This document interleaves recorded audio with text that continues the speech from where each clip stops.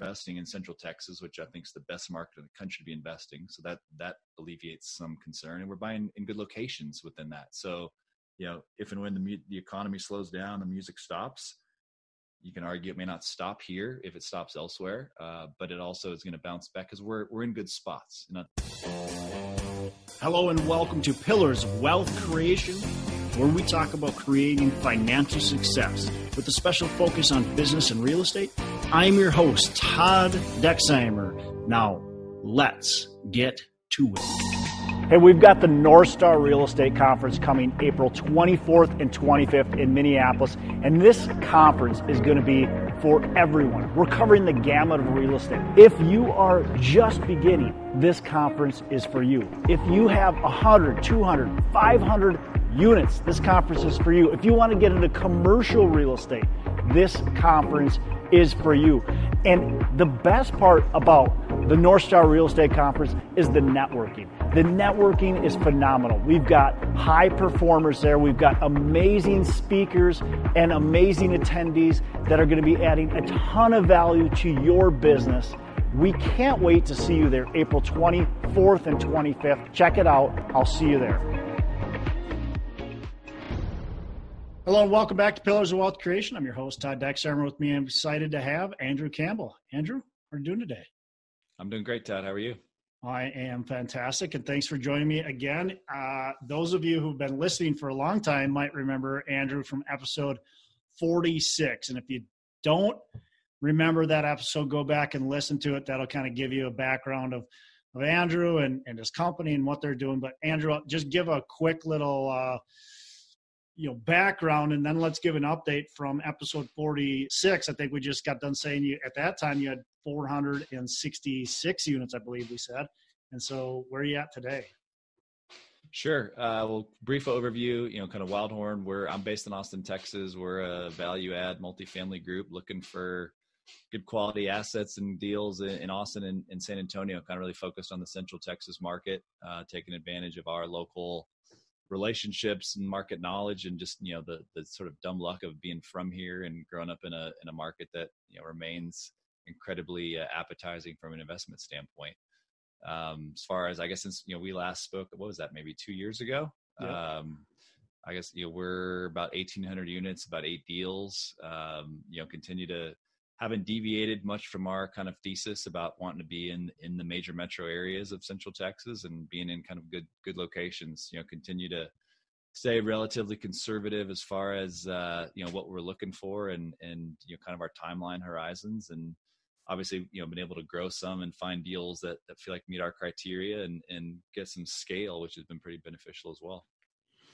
So I know at one time you had talked about going out to Atlanta and maybe some other markets. You guys were, whether it was just wanting to expand faster, or I can't remember the exact reason, maybe expand faster, you're having a tough time finding deals, whatever it was.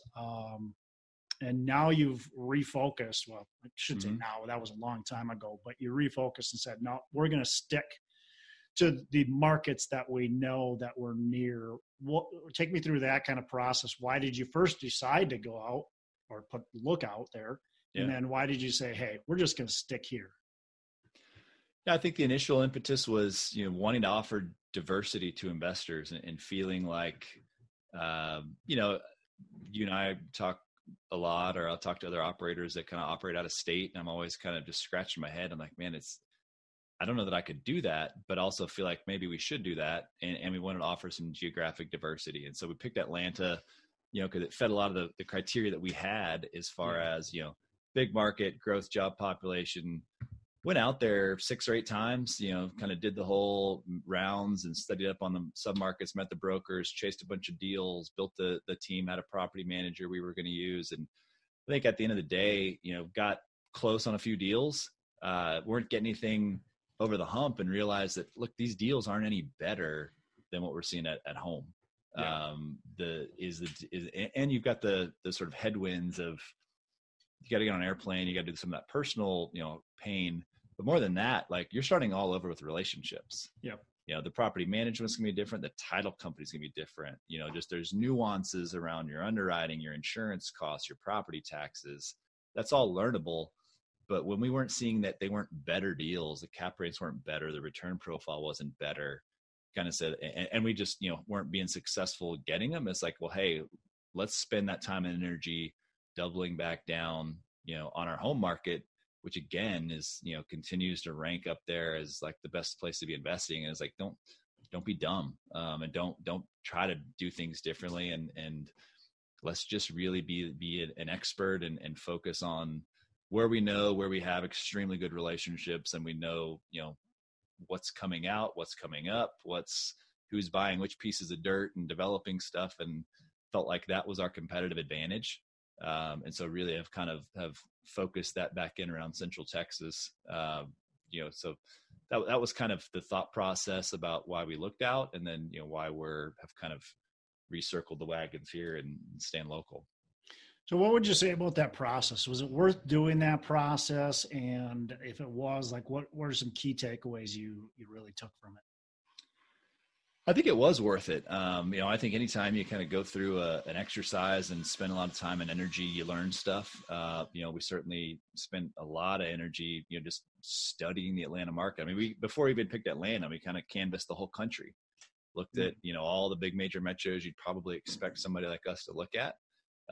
That was, I think, very beneficial and helpful, and going out there and realizing that just as much as you wanted to try to build those relationships, that's hard. And I think one of the things we've really prided ourselves on is having great relationships. Unless you're there, all the damn time, and, playing golf and going to the happy hours and running into people at, kids' basketball games on Saturday, like those little things that sort of matter and add up. It's obviously very hard to do remotely.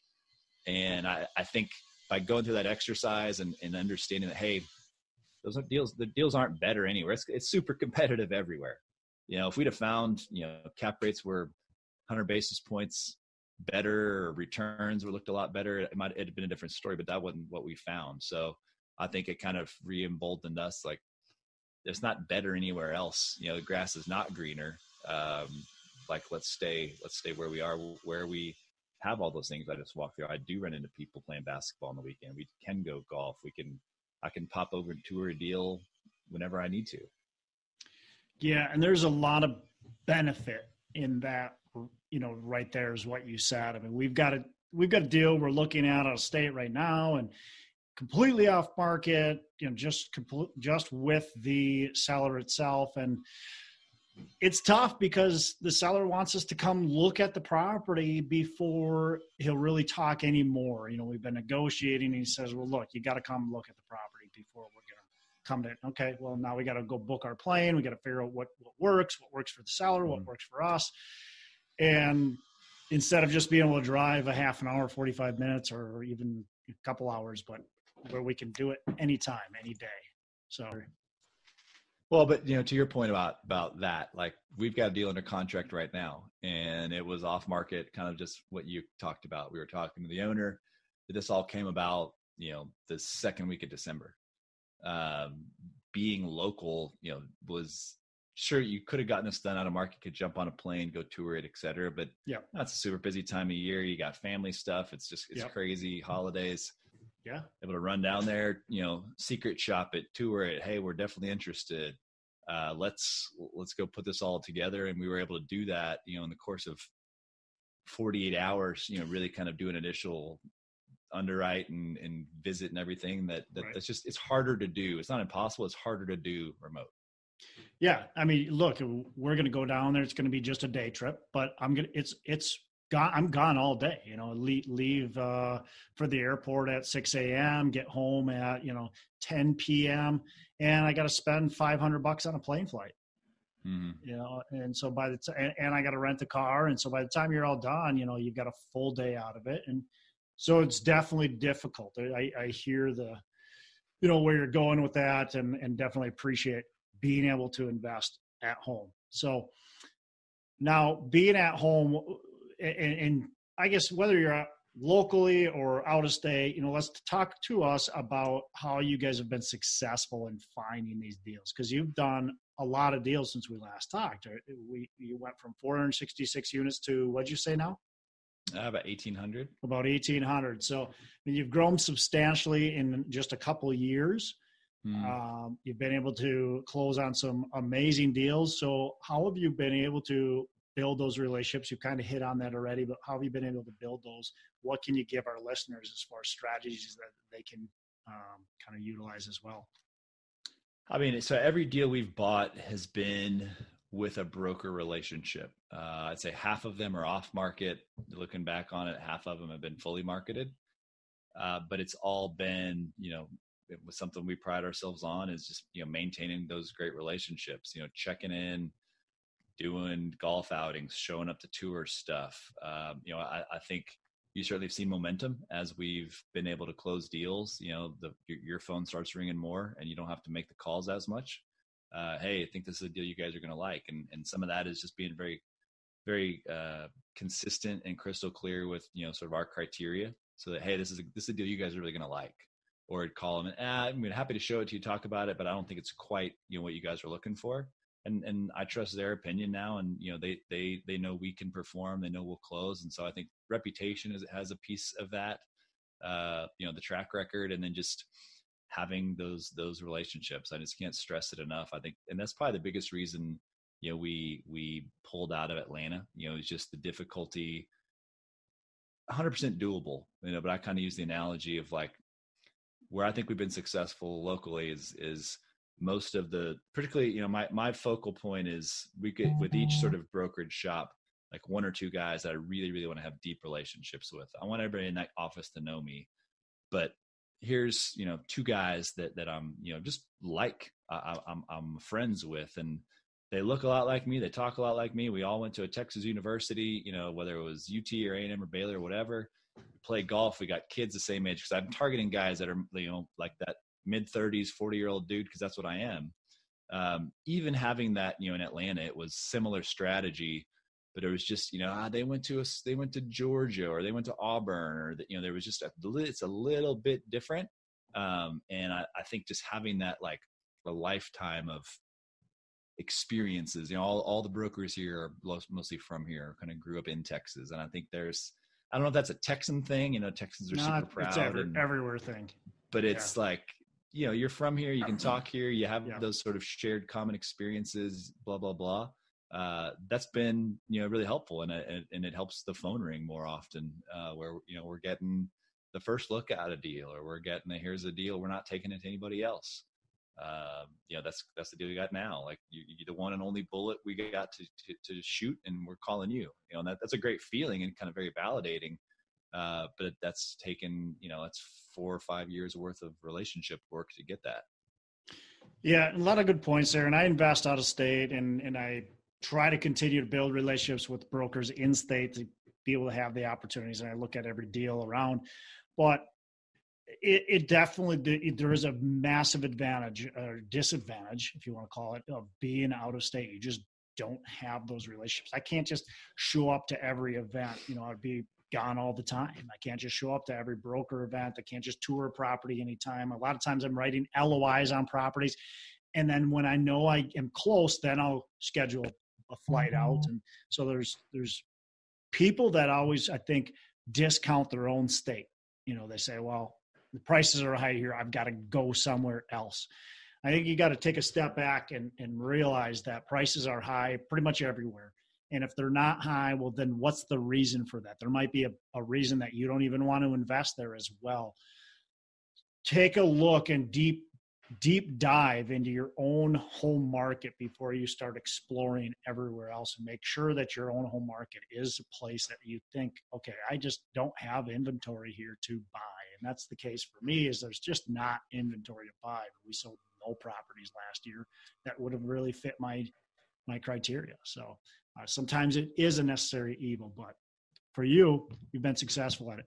Let's talk about the deals you've done, because you've done some awesome deals.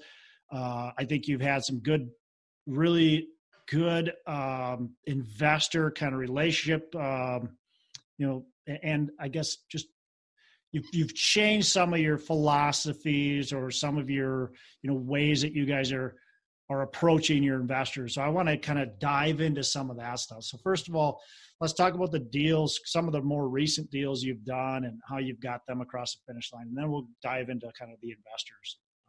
Sure. So I think first off, any business that stays alive evolves a little bit. And so, we've certainly evolved our thinking some, and I think we'll talk about that maybe with some of the equity structures and kind of what we're doing to compete there. On the deal size, I don't know that we've changed our underwriting criteria at all. I think the last several deals we've done, I'd say the last 4, 2 of them are early 2000s deals where they're like 2002, 2003. Yep. 2 of them are kind of that 1980s vintage. And certainly in Texas, I think most of the country, there was a big recession, late 80s, early 90s. So there's not a whole lot of product that was built in the 90s. Yep. So you kind of have this gap. So you're kind of looking at, late 80s, usually mid early 80s. And then it's kind of picks back up in like 2000. We've bought a couple of those early 2000s deals. I think that's the next crop and wave of value add stuff. Great bones, new, better construction quality, newer. I mean, so you look at it now, it's 20 years old. So certainly in need of some potential TLC, depending who's owned it. There could be some deferred, but even if stylistically, I mean, you walk into something like, that's ready for a facelift. Yep. So I think we're starting to look at more of that stuff, and seeing that, again, our kind of core thesis is how do we remove as much risk as possible? Well, there's less risk in a deal like that because it's newer. You don't have an extra 30 years of 20 years of living in it and the systems and the pipes and just everything. So you're not going to have as many potential whammies and gotchas, just from an operations standpoint. So I think that's something we've looked at. And, I think as we've evolved our thinking a little bit on just the types of deals we want to go look for, really probably have swung more towards looking at a newer deal like that and kind of, those B+ kind of conversations, and I've had some interesting conversations with brokers and investors. Like you hear the term value add and then you hear the term core plus, and like, well, what's the line of differentiates in there? Core is kind of your brand new downtown high rise location and build, last 5 years. Core plus is like a step below that, but you're starting to look at like early mid 2000, 2005 product. Is that a value add deal? Is that a core plus? Who the hell cares? Yeah. But I think we're starting to look in more of that bucket where I think it's, it's a little bit less risk because there's not going to be as many whammies, a little bit newer product, and just a little bit more safety, security, because I think that's what we're looking for, and that's kind of the message we're delivering to investors. I tell people all the time, we're not here to show you the highest marketed returns. Everything's risk adjusted, and my number one goal is not to lose your money. We're investing in Central Texas, which I think is the best market in the country to be investing. So that alleviates some concern, and we're buying in good locations within that. So, if and when the economy slows down, the music stops. You can argue it may not stop here if it stops elsewhere, but it also is going to bounce back because we're in good spots. And I think that's kind of how we've evolved our thinking a little bit and started to look at more deals that fit that criteria versus the beginning. It was sort of like, we need a value add deal. And you might look at a little bit broader set of potential assets. So as you're looking at these B+, A- properties, I mean, one of the big reasons it sounds like is basically to mitigate a lot of risk. You feel like those products, and I would agree, tend to hold their value, tend to bounce back the quickest. Tenants like those properties. Mm-hmm. Is that correct? Any other reasons why you like that B+, A-? No, and I think the other piece would be location. They're already going to be in the type of location that is good. Right. Has potential to get better, but it's a good location today, and I think we harp on that a lot. I'm not buying an area that I hope the city takes a left turn and grows this way.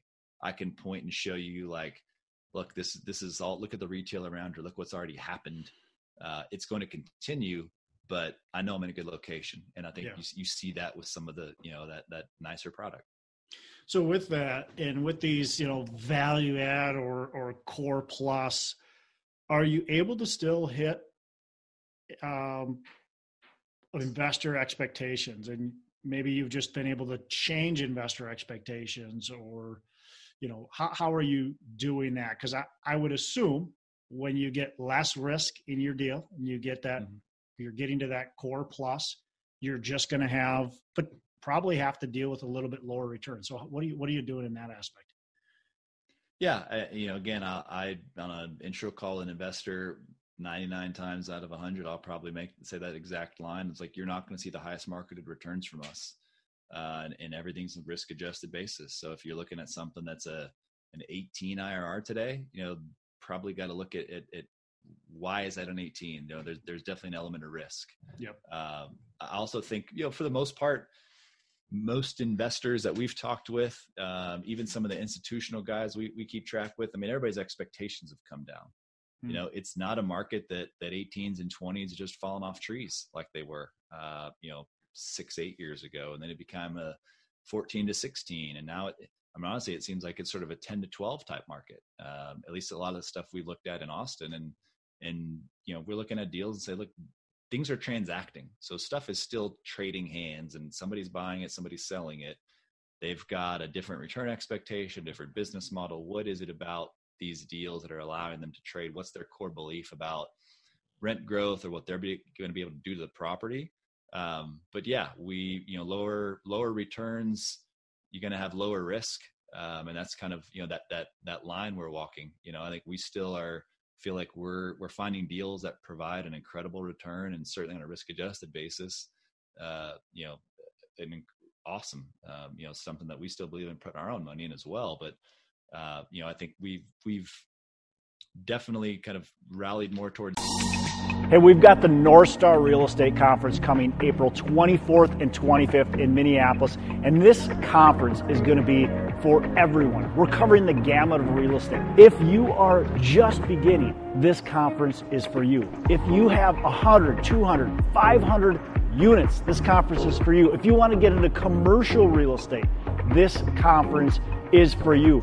And the best part about the North Star Real Estate Conference is the networking. The networking is phenomenal. We've got high performers there. We've got amazing speakers and amazing attendees that are going to be adding a ton of value to your business. We can't wait to see you there, April 24th and 25th. Check it out. I'll see you there. The other big thing we did, starting a couple of deals ago, is introduce a different equity structure on our deals. So after a lot of conversation with investors, it's kind of what I spend most of my time doing. If I'm not looking at a new deal, I'm talking to investors. There's two different mentalities that we found. You've got a group of investors that want consistency in cash flow and less risk, and they want, mailbox money, passive income, typical persona of that person. Take you back to my marketing days, might be retired or high net worth, made my money. I take the risk off the table. I just need cash flow. Yep. You got a whole other group that wants wealth creation, playing for the multiple, playing for the sort of appreciation value of real estate and what the forced appreciation we want to create. Don't care as much about cash flow because I'm not going to access that money today. And so that person might be a little bit younger, might be investing with their self-directed IRA. They can't touch the cash flow anyway. They're trying to build wealth. Totally different mentalities and mindsets, kind of polar opposites. Yep. Having one class of equity, you're trying to serve both of those needs, and you're kind of giving a blended mixed return. What we did is we separated out and we created an A class and a B class. The A class gets a 10% or 9% preferred return paid immediately, but there's no upside. You're sitting in right behind the debt. You're getting paid first. So you're going to get a 9 or 10% annualized return, and you're going to get your principal back when we sell it. And if you want cash flow, you get in tax benefits as an equity owner, but that's like kind of challenge you to go find something that is as good a return as that is with as little risk. So it's essentially, I don't want to use the word guaranteed, but it's a preferred. So they're getting paid first. Yep. So they're seeing the temp. If you can't pay it, obviously it's still not guaranteed, but it's probably as close to a guarantee as we can get without actually guaranteeing, right? Yeah, it's very, very, very likely. Very likely that they gets paid. So they're getting that 9-10%. but they're getting no equity upside. So if the property sells and you guys make, $30 million in profits, they don't get to share in that. Correct. Okay.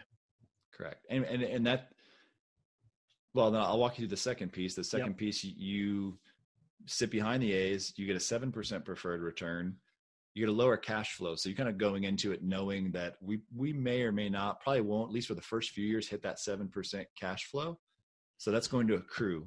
But because the A's aren't participating in the upside, you get a lot more of the upside. So we're able to give a better equity multiple, IRR, however you want to look at it from an exit standpoint to the investor that's looking for that. And so, going into it, I think we've created a structure that fits the attitudinal and sort of risk tolerant benefits of two different camps of people within a single deal. And the response has been phenomenal. And this is our current deal, I guess, our third one when we've done that. And, it allows us, what I like about it, we get to have totally different type of conversations with our investors, a much deeper level, kind of not just why are you interested in real estate, but what are you looking for? And we can kind of start to, put you in a different either bucket. Yep. And you kind of get to know them in a better, sort of more intimate way. But it's allowed us to serve their needs better, which is kind of at the end of the day, what we want to do. Yeah. Yeah. And correct me if I'm wrong, but that would allow, let's say if you were just to do the one structure that you kind of typically see, you'd be able to pay your 7% pref, you'd be able to give them their return at the sale. And let's just say you're making a 15 IRR in that case, but let's call it a 12 IRR more realistically. In that case, in the case that you're doing, you're giving the 10% and you're also giving the equity. The 10% is getting the 10%, 9 or 10%. Yep. But then the B share that's doing the equity, the 7%, and they're splitting on the profits. Instead of that 12 IRR that we otherwise, they're probably at a 14 IRR, maybe even a 15 IRR. They just take on the risk and but limited cash flow. You might not even average 7%. You might be paying back someone at 7 at the sale, right? Because okay. Yeah. And that's exactly right. So when we rolled this out with after a lot of thought and a lot of conversation and a little trepidation, kind of the first deal we took it out. It had to be pretty nerve wracking. Let's roll the dice here, see how it goes. But it's been phenomenal. The response has been great. Before we rolled it out, we went back and modeled every deal we had done. Yeah. With this structure and see what was the difference. And we saw it was about a 250 basis point lift on the IRR to the B. So you're right. You take a 12, you've made it a 14 and a half. Yeah. You've a 1.6 multiple is now like a 1.9. And I think those are meaningful moves. And again, if that's what you want, like 1.9, 2 extra money in 5 years is kind of what everybody wants anyway, like that we can still deliver that. And we've also got a subsegment of people that are super happy and content getting their mailbox money every quarter. Which one is getting more excitement, more traction? They're both hot. And I think, again, I'll go back to it. It allows you to have these conversations that are just a lot more meaningful. And, it defies logic a little bit, at least in my mind, but kind of one of our biggest single investors, loads up on the B. And you would think that, somebody putting $1 million plus into a deal would put it in the A and kind of give me the conservative, give me my 10%. Yeah. He's like, no, I like the risk and I'm risk tolerant. I like the upside. The upside. That's a conversation. Like I know a lot about him now and his mindset and kind of what he's looking for. And you have totally different types of conversations because we now know that. Yeah. Yeah. Really interesting. And I like that structure a lot because I've had a lot of conversations similar to that with my investors, and I haven't offered a different structure other than my just traditional. But I've had a lot of investors that say, look, I just, something's easy and, safe. That's what I'm looking for. So if you had a 10%, that would be great. That's what I would want to do. So I think it's smart on your part, your company part, by just saying, look, let's figure out what our investors really want. And let's try to offer both. Like Some investors are here, some investors are there. Let's give them both. And you really put a lot of thought into that. And man, that first deal had to have been just very kind of nerve wracking a little bit to see if it would actually happen the way you thought it would. How much was that raised, by the way? That was our biggest raise to date, at the time. And I think we did like 18 million.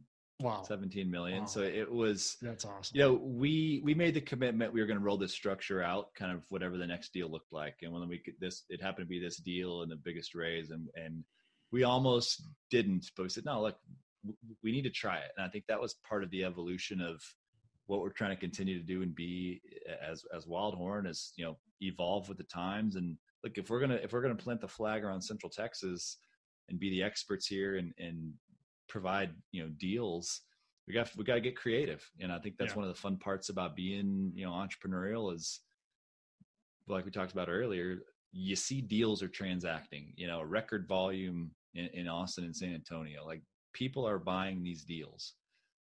Who are they? What are they doing? How can we be competitive on that front? How can we solve an issue and a problem that we have with the investors? And we feel like took a risk and it's been good. And frankly, I don't think we'll go back. I think we really like this dual structure, and we'll continue to roll that out until we want to try something else, or until we feel like the market's saying, hey, you need to change, shift lanes again. Yeah. Good point. So what's coming next? What are you seeing as far as, opportunity, wanting to grow, wanting to maybe wait, other segments? Like, where's Wildhorn going right now? We're trying to be opportunistic. I think we are just, I try not to drink the Kool-Aid too much of like, oh, we're in Austin, everything's sunny and it's everything's going vertical and going great.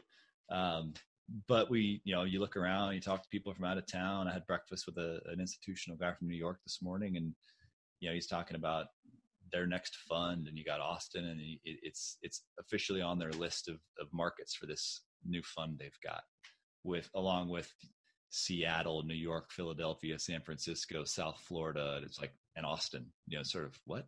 It doesn't necessarily compute. But within that context, we want to be opportunistic, so certainly spending all of our time looking for value add multi deals, kind of like we've talked about. That is what we want to see and do.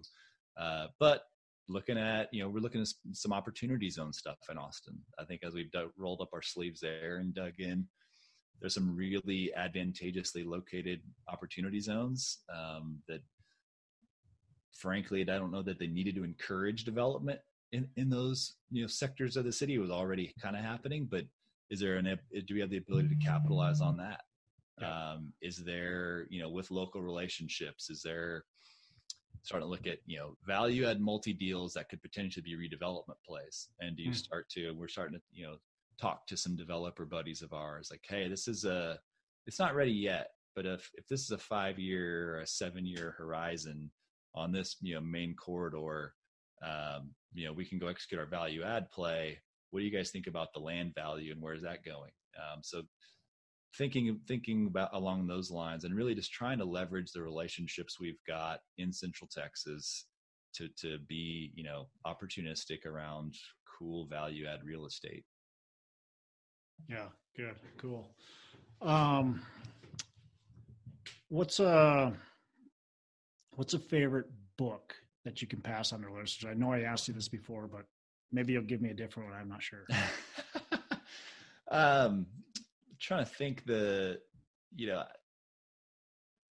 think it depends what you're looking for, right? And are you a passive investor?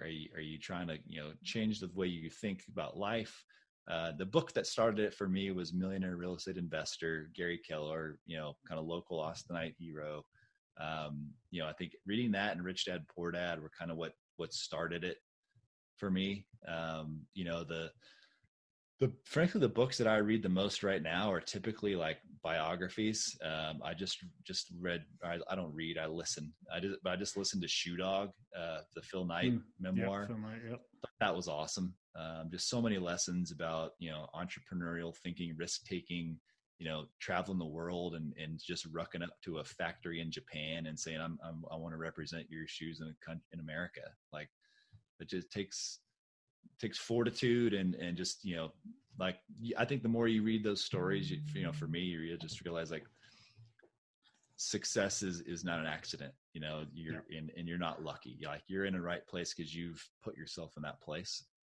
So I loved reading that book, and it just kind of reinforces a lot of the thinking that, we're trying to subscribe to, just as trying to be good entrepreneurs. What can our listeners do to put themselves in the right place? You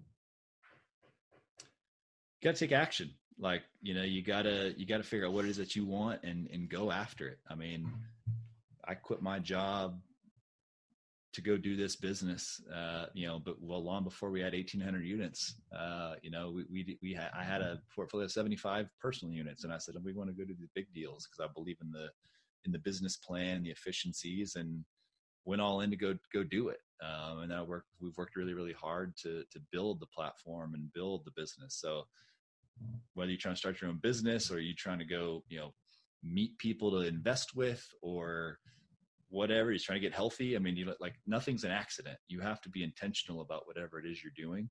And so if you want to be successful, like, you got to define what that looks like for you, and then start taking steps. It's super easy to listen to podcasts and read books like Phil Knight's and say, man, that's super cool. Like, okay, well, what do you learn from that? How do you go move forward? How do you actually implement it into your daily business?